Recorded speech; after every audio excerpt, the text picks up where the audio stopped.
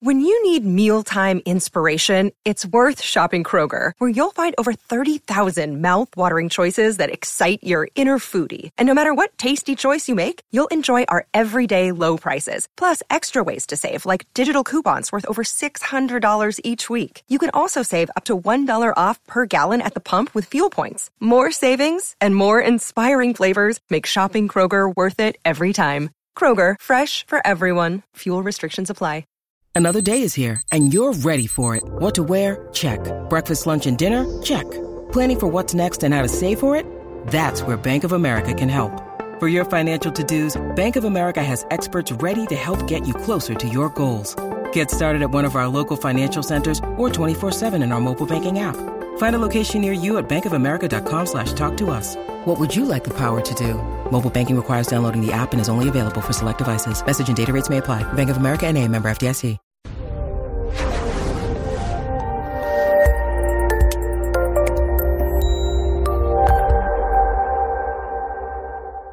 This is Counselor Toolbox, bringing you practical tools for recovery from mental health and addiction issues. This episode was pre-recorded as part of a live continuing education webinar. CEUs are available on demand for this presentation through our sponsor, All CEUs. Go to allceus.com/Counselor Toolbox to register.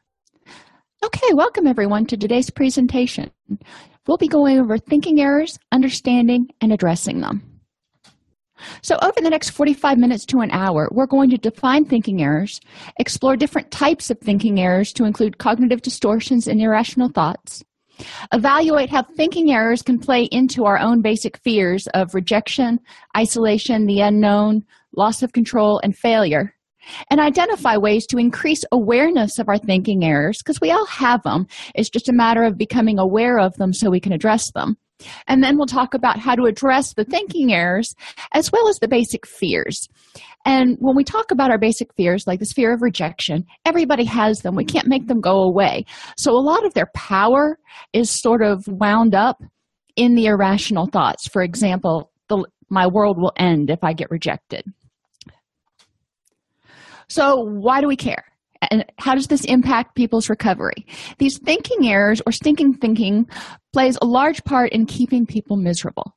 When we work with clients who are experiencing depression, anxiety, grief, and addiction issues, I'm trying to go through the mood disorders real quick. A lot of what helps keep them miserable is their thinking errors. A lot of the cognitive stuff that they've developed probably over time, either in reaction to neurochemical imbalances or in reaction to things in their life, they have taken, and it's become an ingrained way of thinking. Instead of seeing the glass as half full, they see it as half empty. Instead of seeing the day as partly sunny, they see it as partly cloudy. Addiction, depression, anxiety, anger, and guilt often stem or are made worse by faulty thinking. So when we talk with our clients, we want to say, what are these irrational thoughts? What are these automatic beliefs that you have? And are they rational? Sometimes life just sucks, and that's just the way it is. But most of the time, we can look for that silver lining. We can find that our clients are looking more in all or none terms instead of looking at, shades of gray. So we'll want to take a look at that. And then we'll want to address these thought patterns in order to help people not make mountains out of molehills, focus on the things they can change, and identify and eliminate thought patterns that are keeping them stuck.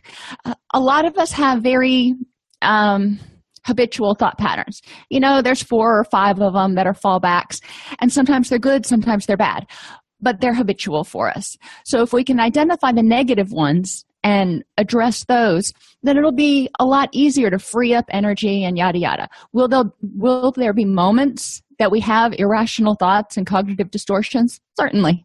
It's going to happen.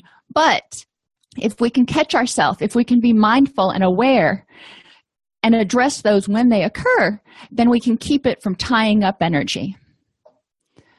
So cognitive distortions take a thought and manipulate it to fulfill the expectations of a situation. If you expect it's going to be a crappy day, then cognitive distortions will have you see all of the things that are crappy that day and sort of ignore all the things that are good, or at least not crappy. So cognitive distortions play a large role in what we pay attention to and our expectations. And they often conform to our current headspace. So if you get up and you're in a bad mood, you're probably going to look at the negative stuff. If you get up and you're in a good mood, you're going to notice the good stuff.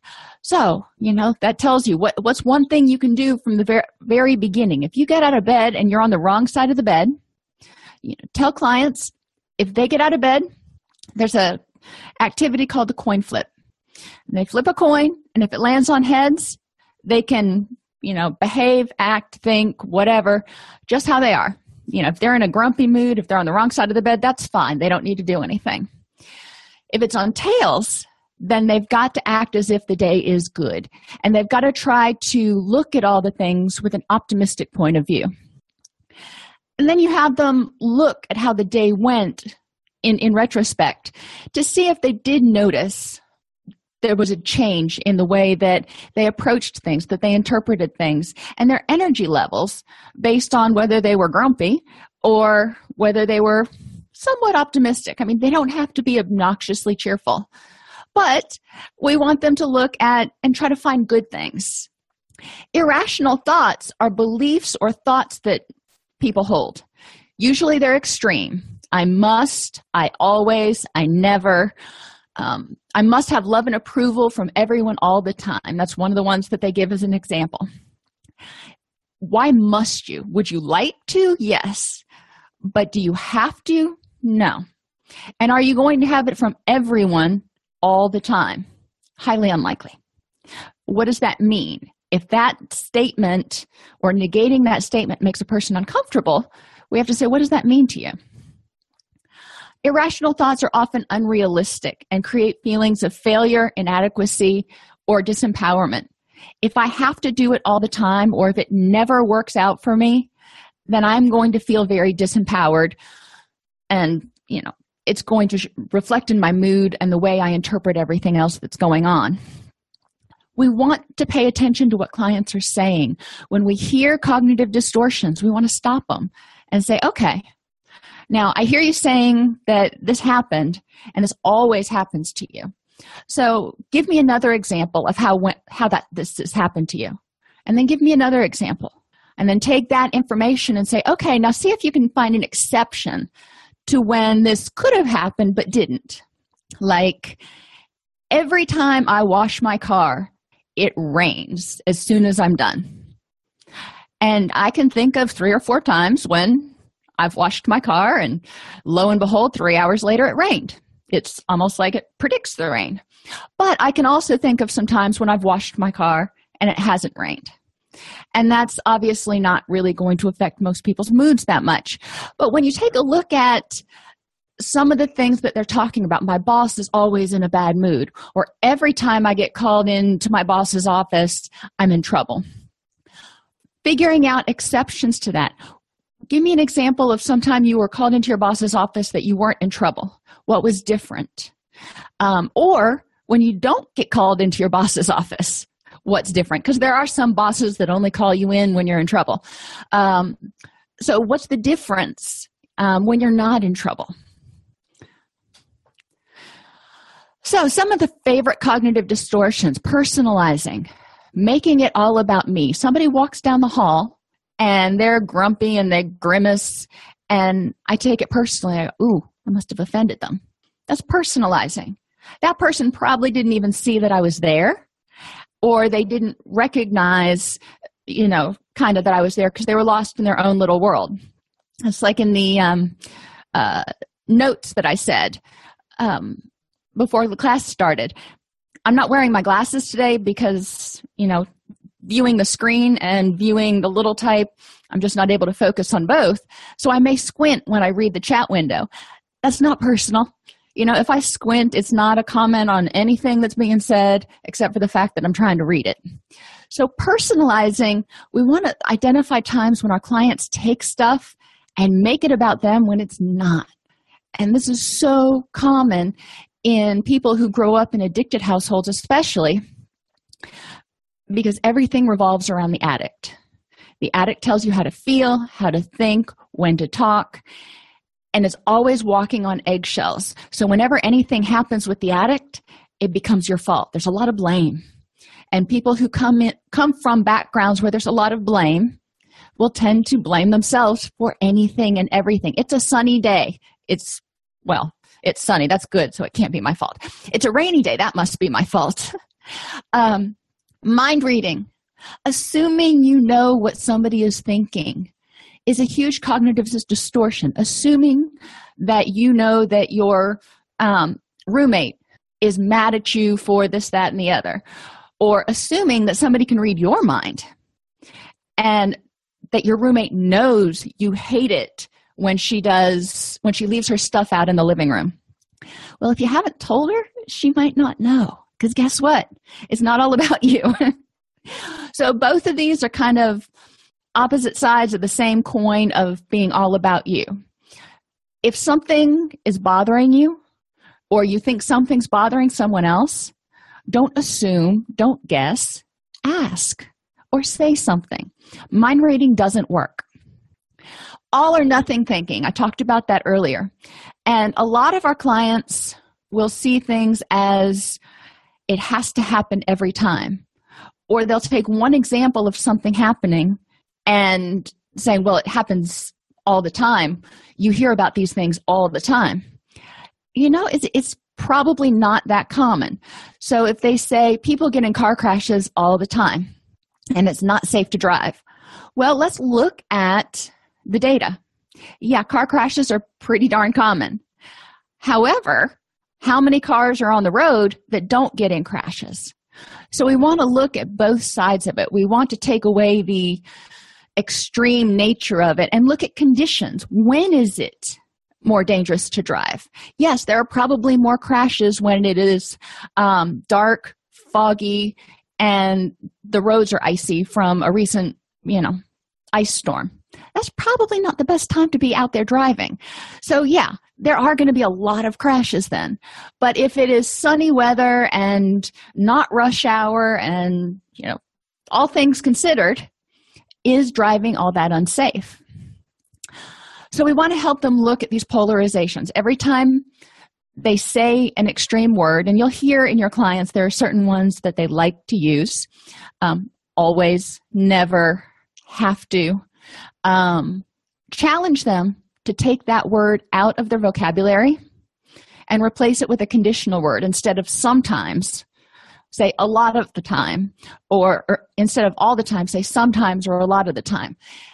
Even in session, if they just practice changing their verbiage in session, it'll go a long way. One of the things, and this isn't a cognitive distortion, but one of the things that we talked about when I was in college was having clients focus, and I can't remember who it was. I think it was Aaron Beck, but I can't remember. Said to eliminate the words can't. Eliminate the word can't. It's not that you can't do something, 99% of the time. Men can't have children, but, there are very few of those that are true can'ts. It's I choose not to. I choose not to. Helping people take their power back. I can't is like, I'm hamstrung. I'd love to, but I'm not able to. I choose not to gives me the power to say, I could if I wanted to, but I don't want to. Small changes in vocabulary. And, we don't want to give clients 15 things to change in a week. Pick one or two words that they often use that seem to cause them the most distress, or have them pick one or two words. Talk about themes that you're hearing where they use the word all the time. Everybody does this all the time. Everybody does this all the time. So I've heard this is a recurring theme, that it seems like you feel like everybody in your life does bad things to you all the time. So instead of saying everybody, let's focus at any time it happens on exactly who did what and how many times. Such and such betrayed me and told me a lie last week. That's not everybody all the time. That's such and such lying to you last week. So it helps them keep a little bit more perspective and also have them identify exceptions. So who doesn't betray you? Who in your life hasn't done awful things to you? Who in your life has done some good stuff and some bad stuff? We're not perfect. Catastrophizing, making a mountain out of a molehill, going from 1 to 15 on a 1 to 10 scale in 2 seconds flat. Most things are not a catastrophe. They're inconvenient, they're frustrating, they're depressing, but they are not the end of the world. A client's car breaks down. Now, this is pretty common for a lot of my clients. They go into a tizzy. It's just like, I'm not going to get to work. I'm going to miss counseling. I'm not going to get in for my urine drop. And I'm going to go to jail. And they're going to take my kids away. And I'm like, whoa. Let's stop. Can we prove that your car broke down? Because in substance abuse and dual disorders counseling, if you've got legal involvement, a lot of times you have to be able to prove it. So, okay, can we prove this? If we can prove it, could you have planned better? Maybe, maybe not. But your car broke down. It happens. So what's the next step? Getting all wound up and foggy-headed over it in this adrenaline haze is going to do no good. So let's stop, figure out how to decompress, and then start making plans for how to handle it. This goes a lot into some of the dialectical behavior therapy techniques that we've talked about. When they feel a feeling, if they know they're one of those people who goes from 0 to 120 in 2 seconds flat, when they feel that feeling, they start to get upset, remind them to use whatever skills that you've worked on together to identify the feeling, but they don't have to react to it. And then talk about distraction, whatever they need to do to get through that adrenaline rush. Overgeneralization, taking one thing and applying it to every other situation. If you have a fight with a female friend saying, well, I don't get along with women. Where did that come from? Even if you have a fight with 2 female friends, to say that means you don't get along with women is kind of an overgeneralization. My guess is there are females out there you would get along with. So when clients come in and they say, I can't work with a female counselor, okay? There may be situations where that's true, and there's nothing we can do about that. And obviously, we want to try to put a client in a situation where they feel the most comfortable. In residential treatment, that's not always possible. In private practice, that's not always possible. If you are the sole practitioner in your practice and you're a woman, and somebody comes in and says, I can't work with women counselors, it's like, well, we got a choice here. But encouraging people to look at overgeneralizations. Shoulds do you no good. I should have gotten up earlier. Well, you didn't. So how can you prevent it from happening again? Because beating yourself up over the fact that you were late to work because you should have done something is no good. So whenever a client starts saying, well, I should have done this and I should have done that, I stop them. And I have a whiteboard in my office because I'm a visual learner. And we write up all the shoulds, and then we draw a line and we say, we'll do differently. And then we make a whole list of what they're going to do differently to prevent it from happening. Shoulds identify a learning opportunity. Holding on to it does no good. They could make amends for whatever it was. If they lied to somebody and they should have told them the truth, well, in the future, they can tell them the truth. They also may need to make amends for what they did. So it's a matter of figuring out what that should means. And then this availability heuristic. There was a plane crash a few days ago, the Egypt Air plane crash. People who don't like to fly, who cite the fact that flying is dangerous because planes are constantly crashing, it seems that way because the only airplanes we hear about are the ones that crash. We don't hear about the 20,000 others that landed safely today. So encouraging people to get accurate information. How often does this really happen? When clients are talking about a behavior they do or a behavior someone else does, this is a great time to get a baseline. Let's figure out exactly how often this happens. Another time this comes up, and it could work for or against your clients, is when you do staff evaluations. If a staff member has, the first 6 months of the evaluation period, they just weren't there. They weren't with it. It was problem after problem. And then the last 6 months, they really turned it around. The tendency may be to forget that first 6 months because the last 6 months has been so awesome, we just kind of block out or make excuses for the first 6 months. The same thing is true with mental health things. If somebody's feeling better, over the past 3 months, they've started feeling a whole lot better, and they've made a few changes. What we want to look at is before they were feeling better, what was different, what was the same? Because it may be they're just going through a really, I don't want to say an easy period in their life, but a less stressful period in their life. We don't want to send them out there with false security saying, I've got this by the tail, and then have life come along and kick them on their butt again. I don't want to take away any of their feelings of satisfaction or empowerment. I just want to make sure that they are aware of what may trigger their depression. I haven't been depressed for the past 3 months, but that's where our relapse prevention plan comes in, to remember all the things that could trigger an episode. Is it triggering it right now? No. But guess what? You're addressing your vulnerabilities, you're living mindfully, you are doing all the things that are in your recovery plan. You've got a lot of support. You haven't gotten back into this mindless kind of living. And what we find is relapse really occurs mainly under, 3 conditions. 1, they never really had recovery anyway. They were just kind of holding on by the skin of their teeth. 2, they become mindless in their actions. They are getting up, eating breakfast, going to work, coming home, eating dinner, going to sleep, getting up, and repeating. And they start forgetting all the stuff that they need to pay attention to. They start getting back into these thinking patterns. They stop paying attention to whether they're being positive or negative. They stop paying attention to preventing their vulnerabilities.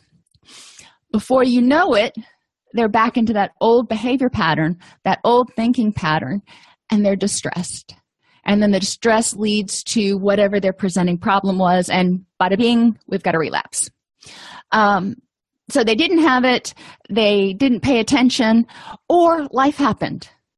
Occasionally they may be doing everything right, and then something like Hurricane Katrina comes along, which nobody can be expected to deal with in a completely composed manner, and it just knocks them on their ass. That's just the way it is. And when I talk to clients, I work with adults, I don't work with kids. So I don't usually censor my language because, knocked you on your hiney doesn't quite convey the same feeling. We want to match our tone. We want to show people how to identify and address cognitive distortions. We want to figure out how these thinking errors play into our fears of rejection. So when we personalize things, if somebody personalizes all good stuff, they may be a little narcissistic, but it's probably not going to cause a negative mood situation. If they're personalizing everything bad, that could play into or come from fearing rejection. So they're hypervigilant. They're looking for rejection. They're looking for signs of rejection. Mind reading is sort of the same way. If they expect to be rejected, they're going to anticipate that people are internally rejecting them, or they're going to sort of project this, I'm going to set it up so you can't win situation where I'm not going to tell you what's going on in my head. You're going to have to guess. And that usually leads to arguments, problems, and then the person's going, I'll see, you rejected me again.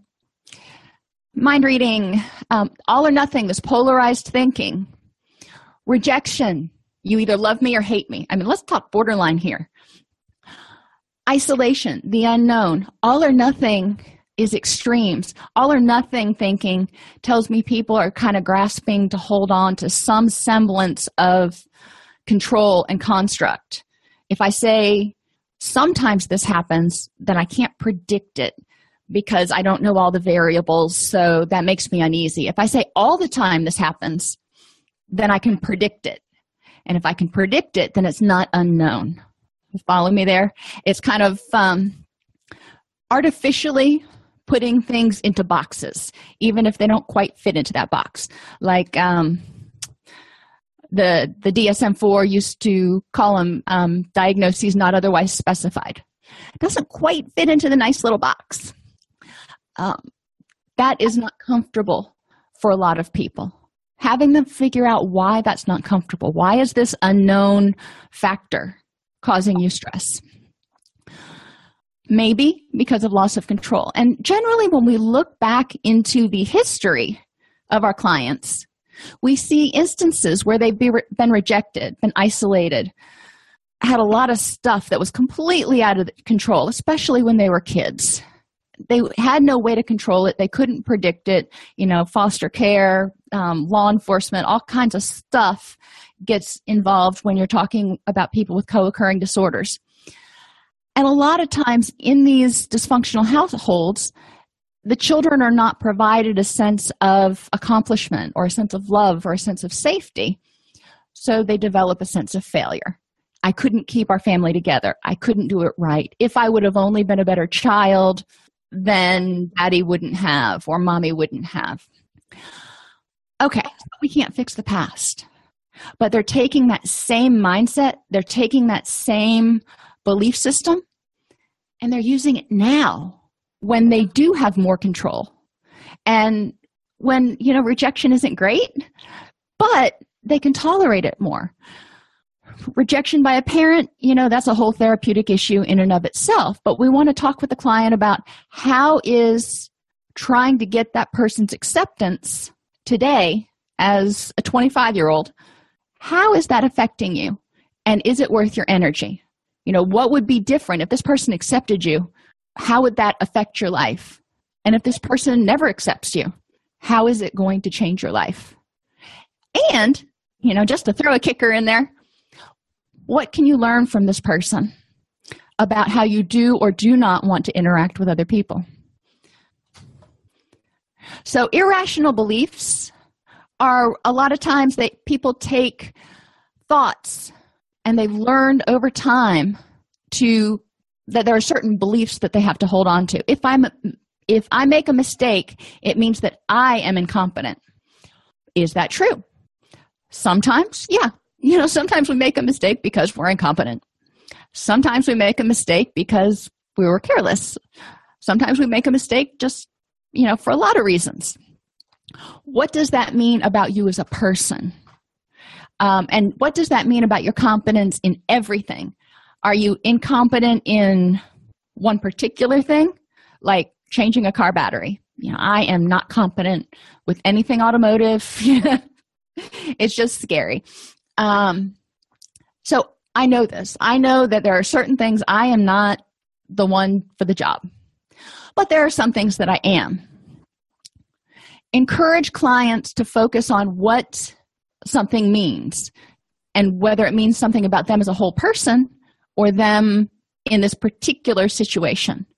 So we take that globalization, that all or nothing thinking, and kind of squish it down. And you'll see cognitive distortions and irrational beliefs kind of overlap.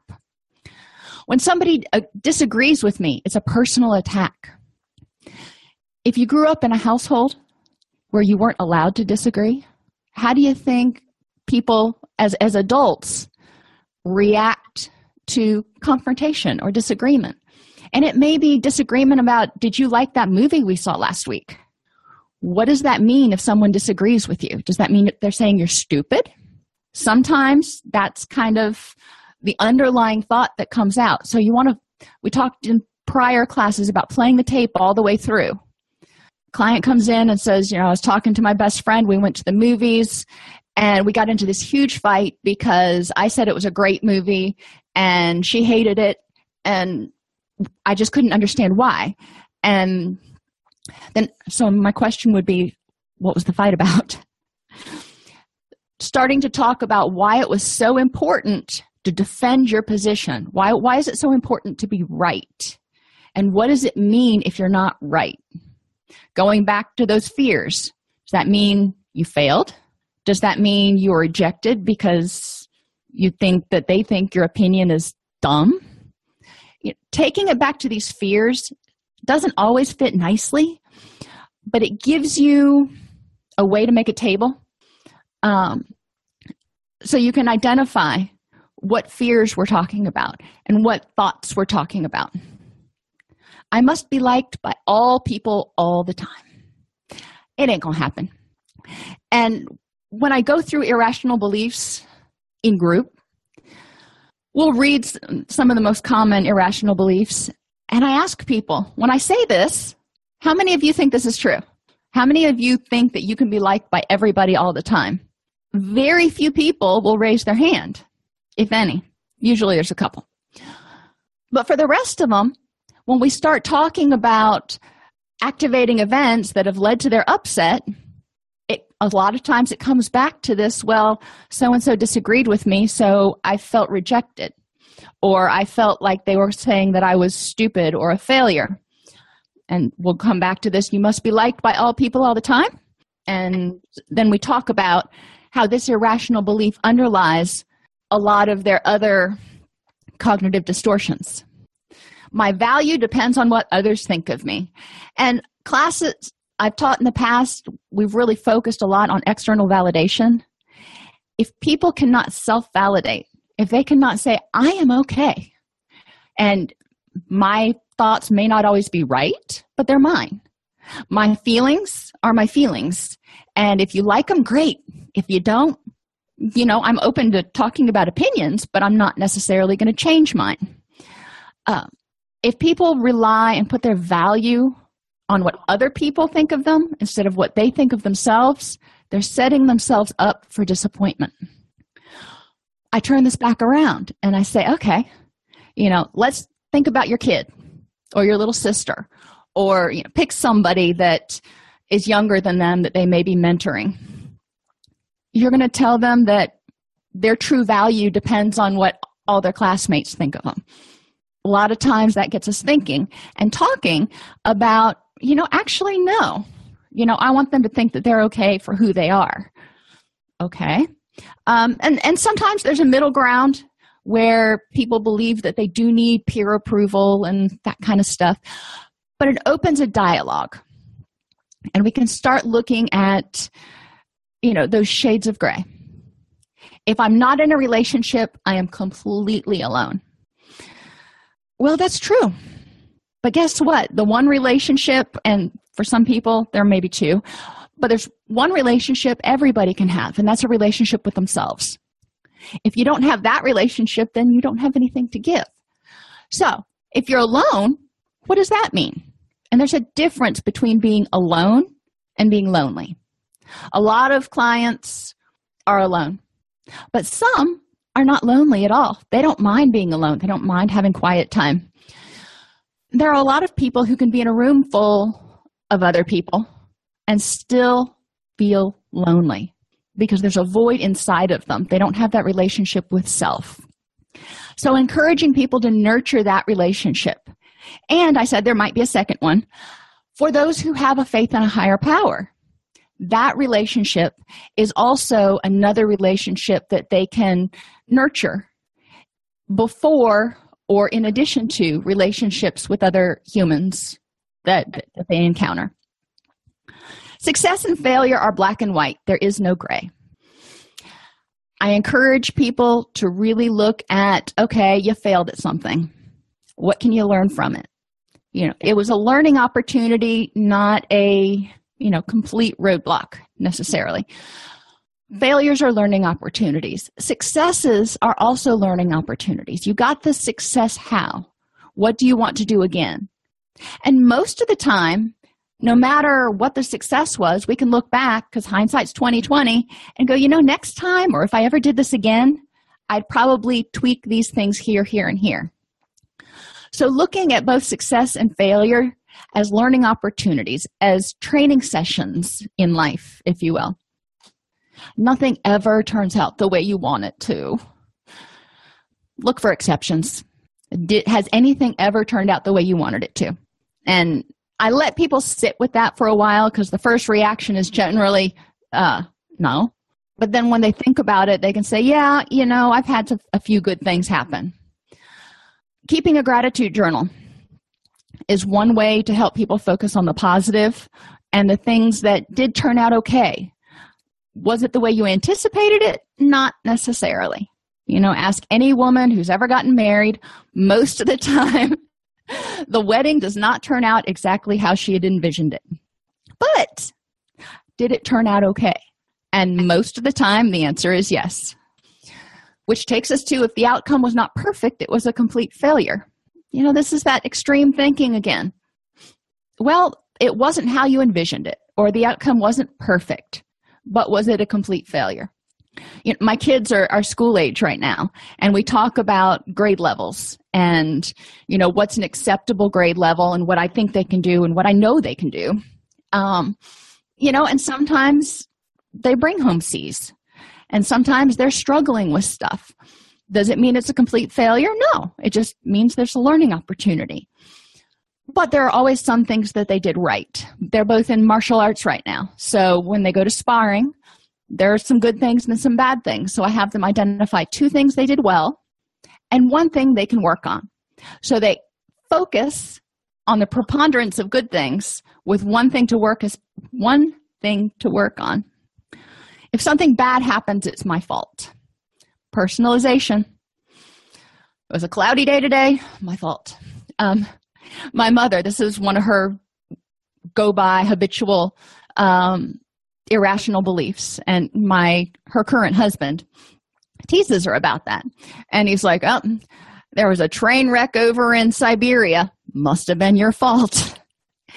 And is it funny? Not really, but the fact that he can point these things out to her and be like, okay, you're taking things way too personally, in his own sort of jovial way, and they have this communication, it jolts her back into, okay, maybe it wasn't my fault that train crashed over there.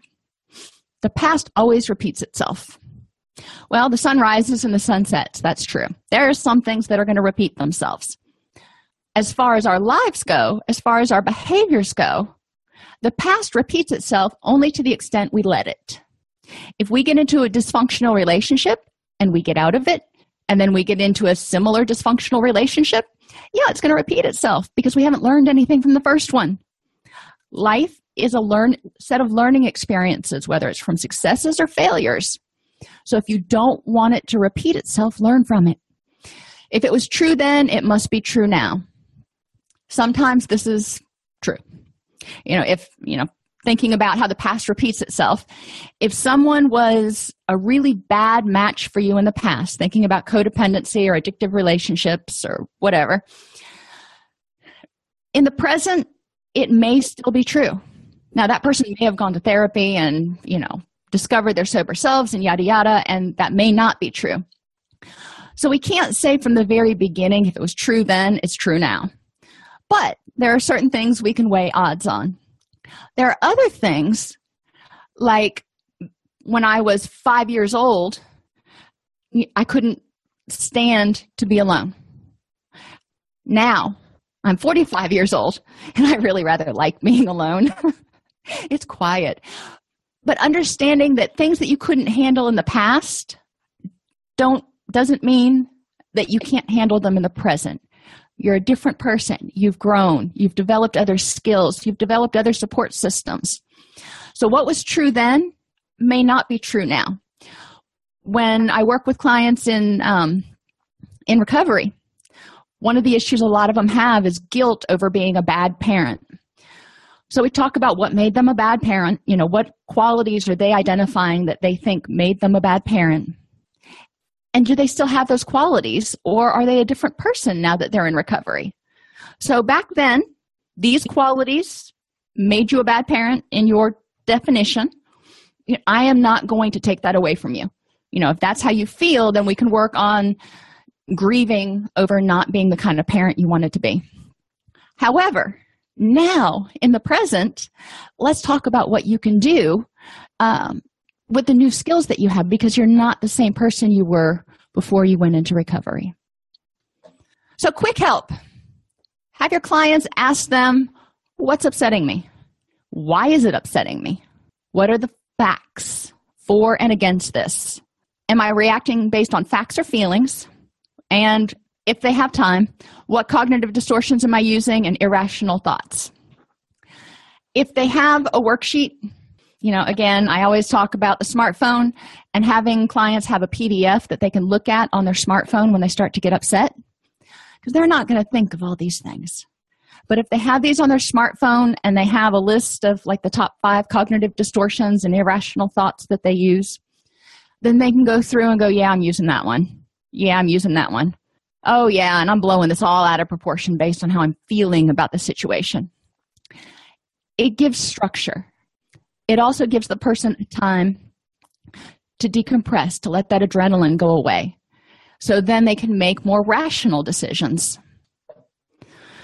And we all know the A, B, C, D, E, and Fs, but we're going to talk about them real quick. The activating event is what happened. And I always teach this out of order. However, because it makes sense for me to teach it out of order. The activating event is what happened. What was the action? C is the consequences. You got upset. So between the A and the C, there was this automatic B that just happened, bada bing. What were those beliefs that made this meaningful? Because a car crash, it's just an event. Why did it make you upset? What were the beliefs about it that led to your emotional reaction? Dispute any irrational thoughts. And then, sometimes, I've said before, sometimes bad things just happen. Sometimes you can't get all of the negative thoughts to go away. Sometimes they are actually rational. So the next step is to say, is this worth my energy? Is getting upset over this going to do any good? And how can I best use my energy to deal with it or let go of it? When clients are going in for job interviews or job reviews, pardon me, sometimes it doesn't always work out the way they want. And the old way of thinking would be to dwell on the fact that it didn't go well and have a litany of irrational beliefs and cognitive distortions to support the fact that they deserve to be miserable. We want to encourage them to figure out, how could you better use that energy now instead of using it to stay upset and to nurture that upsettedness? How could you better deal with that? And if you can't fix it, maybe you got fired. All right, that sucks. Maybe we can't change that. So how can you let go of it so you can move on and get another job instead of feeling resentful and apprehensive and, whatever other feelings are coming up?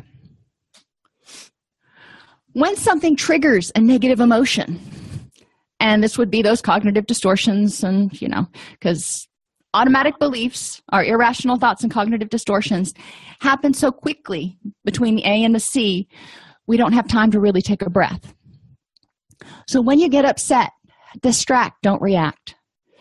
Feel it, name it, and figure out how to move through that feeling until you can think about it rationally or clear-headedly, sometimes is a better way to say it. Talk it through. Go back to the irrational thoughts quick help. Talk it through with yourself to figure out what's going on. Urge surf. Remind your clients that we react, we have that fight or flight reaction, and it's kind of primal. So we can't always make it go away. And sometimes it's there to tell us we need to do something. Sometimes it's right, sometimes it's wrong, but it's there saying you need to do something. So you need to figure out how you're feeling. Remind themselves that it increases and decreases like a wave. So if they're upset, they're going to get progressively upset for a little bit, but then it'll go out. So if they can figure out how to ride that wave out, they're going to be a lot better off than if they start stirring up the currents. And notice changes and themselves as the urge goes out. So if they're upset and they can go outside, go on a walk, and they can notice, their heart rate's up, their breathing's up, their hands are shaking. And as they calm down, if they can notice that their breathing's going down, their heart rate's going down, and they don't look like they're about to have a little bodily earthquake, they're focusing on themselves. They're focusing on the feelings, physical or emotional, which is keeping them from focusing on whatever the issue was until they can let that adrenaline surge go out. Change and challenge thoughts.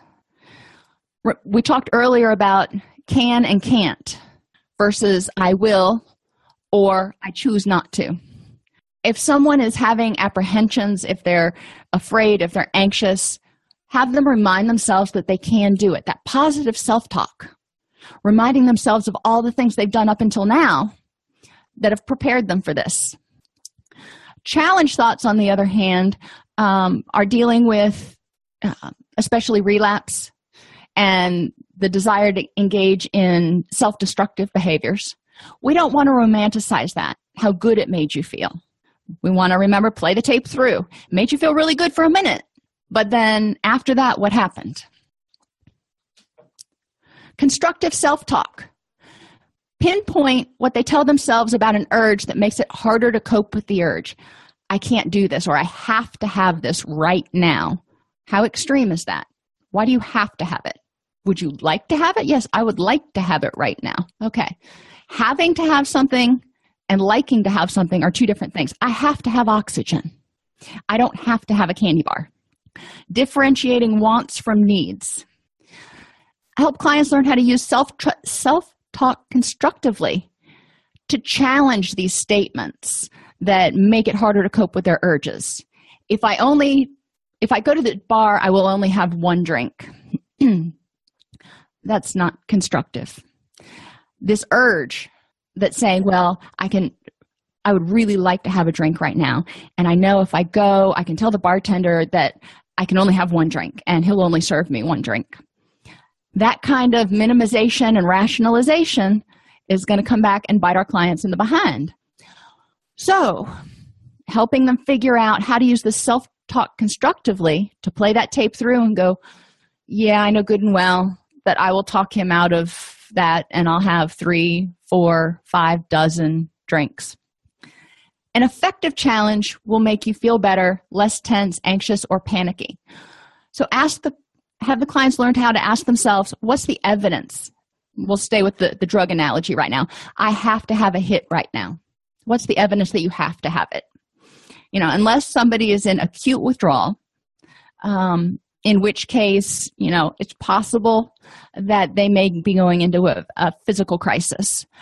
But that's rare unless we're talking about alcohol and benzos. So it's generally more of a want than a have to. So what's the evidence that you have to have it? What's the evidence that you're going to die if you don't have it?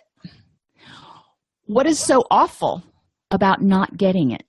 What happens if you don't get it? In reality, if you remember that we're urge surfing, this feeling, this craving, this urge, this stress will dissipate over time unless you nurture it, unless you feed it. You're a regular human being and you have a right to make mistakes.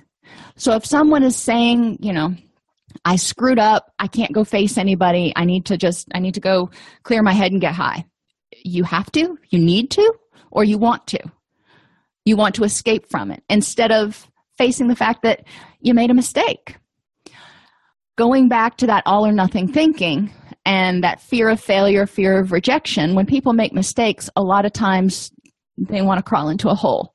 And that hole is their addiction or their depression, where they kind of pull the covers over their head and they don't want to come out. Encouraging them to look at what's making them feel like they want to do that and challenging those beliefs. So, distressing thoughts worksheet. I'm just going to go through this one really quick. What's the evidence? Am I assuming causation where none exists? Am I confusing thought or feeling with fact? Am I close enough to really know what's going on? If you're speculating about something that's happening with your second cousin's ex-husband, you probably aren't close enough to the situation to know what's going on. If your boss comes in from a meeting and he's in a really bad mood, especially if it was like a senior management meeting or something, or, maybe he just comes in, you're probably not close enough to know what's going on. Maybe he got into a fight with his spouse, or maybe the management meeting he was in didn't go so well. It doesn't mean he's coming in to lay people off or that you're in trouble. Am I thinking in all or none terms? Am I using extreme words like always or never? Is the source of the information credible? And if all of the information is coming from your own head, generally that's a no. A lot of times we color this information by what we are expecting to see. Am I confusing low probability with high probability? Somebody comes, your spouse comes home, they're supposed to be in recovery, and they come home and they sort of trip over the cat when they walk in the door, and you automatically assume they're drunk. Is this low probability or high probability? Well, they've been clean for 2 years. What's more likely? They went out and got drunk, or the cat was in the way because it was always sitting at the front door. Am I focusing on irrelevant factors? Sometimes you can focus on the color of somebody's shoes or, whatever, instead of what really matters. Is this thinking getting me closer to what I want? Or is it taking all my energy away from where I want to go? What are the advantages and disadvantages of thinking this way? And finally, the big question, a year from now or a month from now, is this going to make any difference at all? If you make a mistake, or you get fired, or you don't get the promotion you wanted, what are the differences this will make? You're fired, you may have to get another job, but does it mean you're going to be destitute, living out of your car, and lose your kids? Probably not. So we need to really look rationally at the exact effects this is going to have. Other CBT interventions, reminding clients just to recognize how thoughts can cause feelings and feelings can cause thoughts. If I'm depressed, I'm going to have a harder time thinking cheerfully and seeing the sunny side. If I'm happy, I may tend to give people a wider berth. I may minimize and make excuses a little bit more. I may try to look at the optimistic side or the silver lining. If people practice acting a certain way, and that's why I love the heads and tails activity. Sometimes I even say if it's heads, act grumpy and depressed, and if it's tails, act happy and cheerful. And tell me how much difference it makes in your day. And a lot of times I'll do this when I teach at universities, and it makes a big difference for the staff, or for the students. Schedule in activities to increase positive emotions and mastery. Schedule in recreation. Hello, all work and no play. Exposure with response prevention. If there's something that really stresses your client out or makes them anxious, if you have the training, working with them on exposing them to the situation and preventing them from running away, acting out, hurting themselves, whatever the case may be. I am terribly afraid of enclosed spaces. Even thinking about going in an MRI machine makes my heart start to race.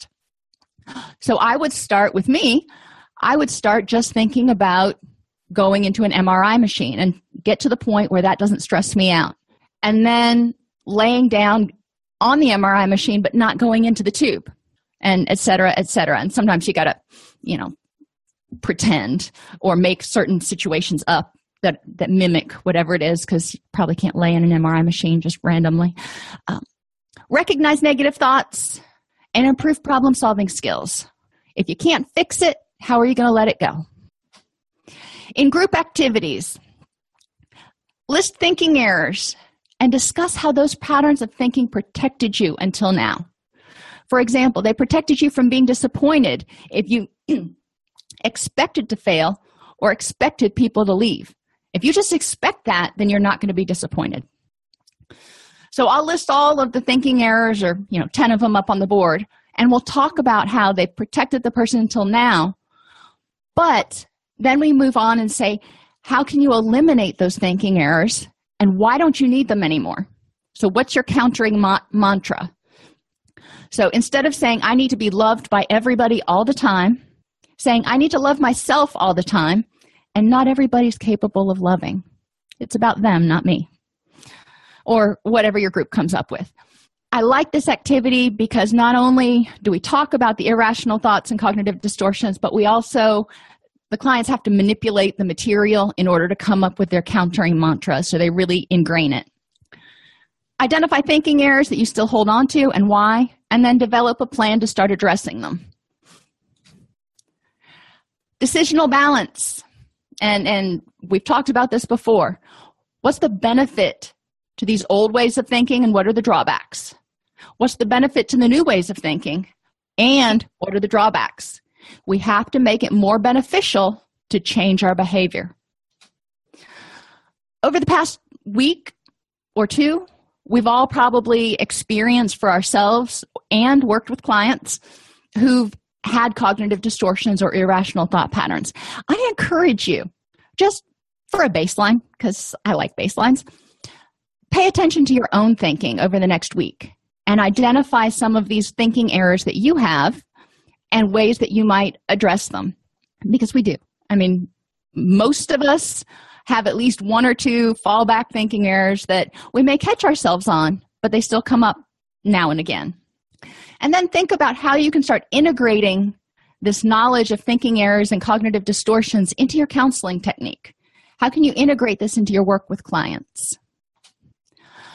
CBT is a technique that helps people understand how thoughts create feelings and vice versa. It helps us address and identify negative self-talk. Issues and events from the past do not need to continue to negatively impact the person. The awesome thing is, thinking errors were learned and they can be unlearned. It just takes time. Negative thought patterns form and maintain a negative or vulnerable, disempowered self-image. So helping people address these empowers them and creates a stronger self-esteem. Thank you for attending, and let me know if there are any topics you'd like me to cover in future webinars by sending me an email at support@allceus.com.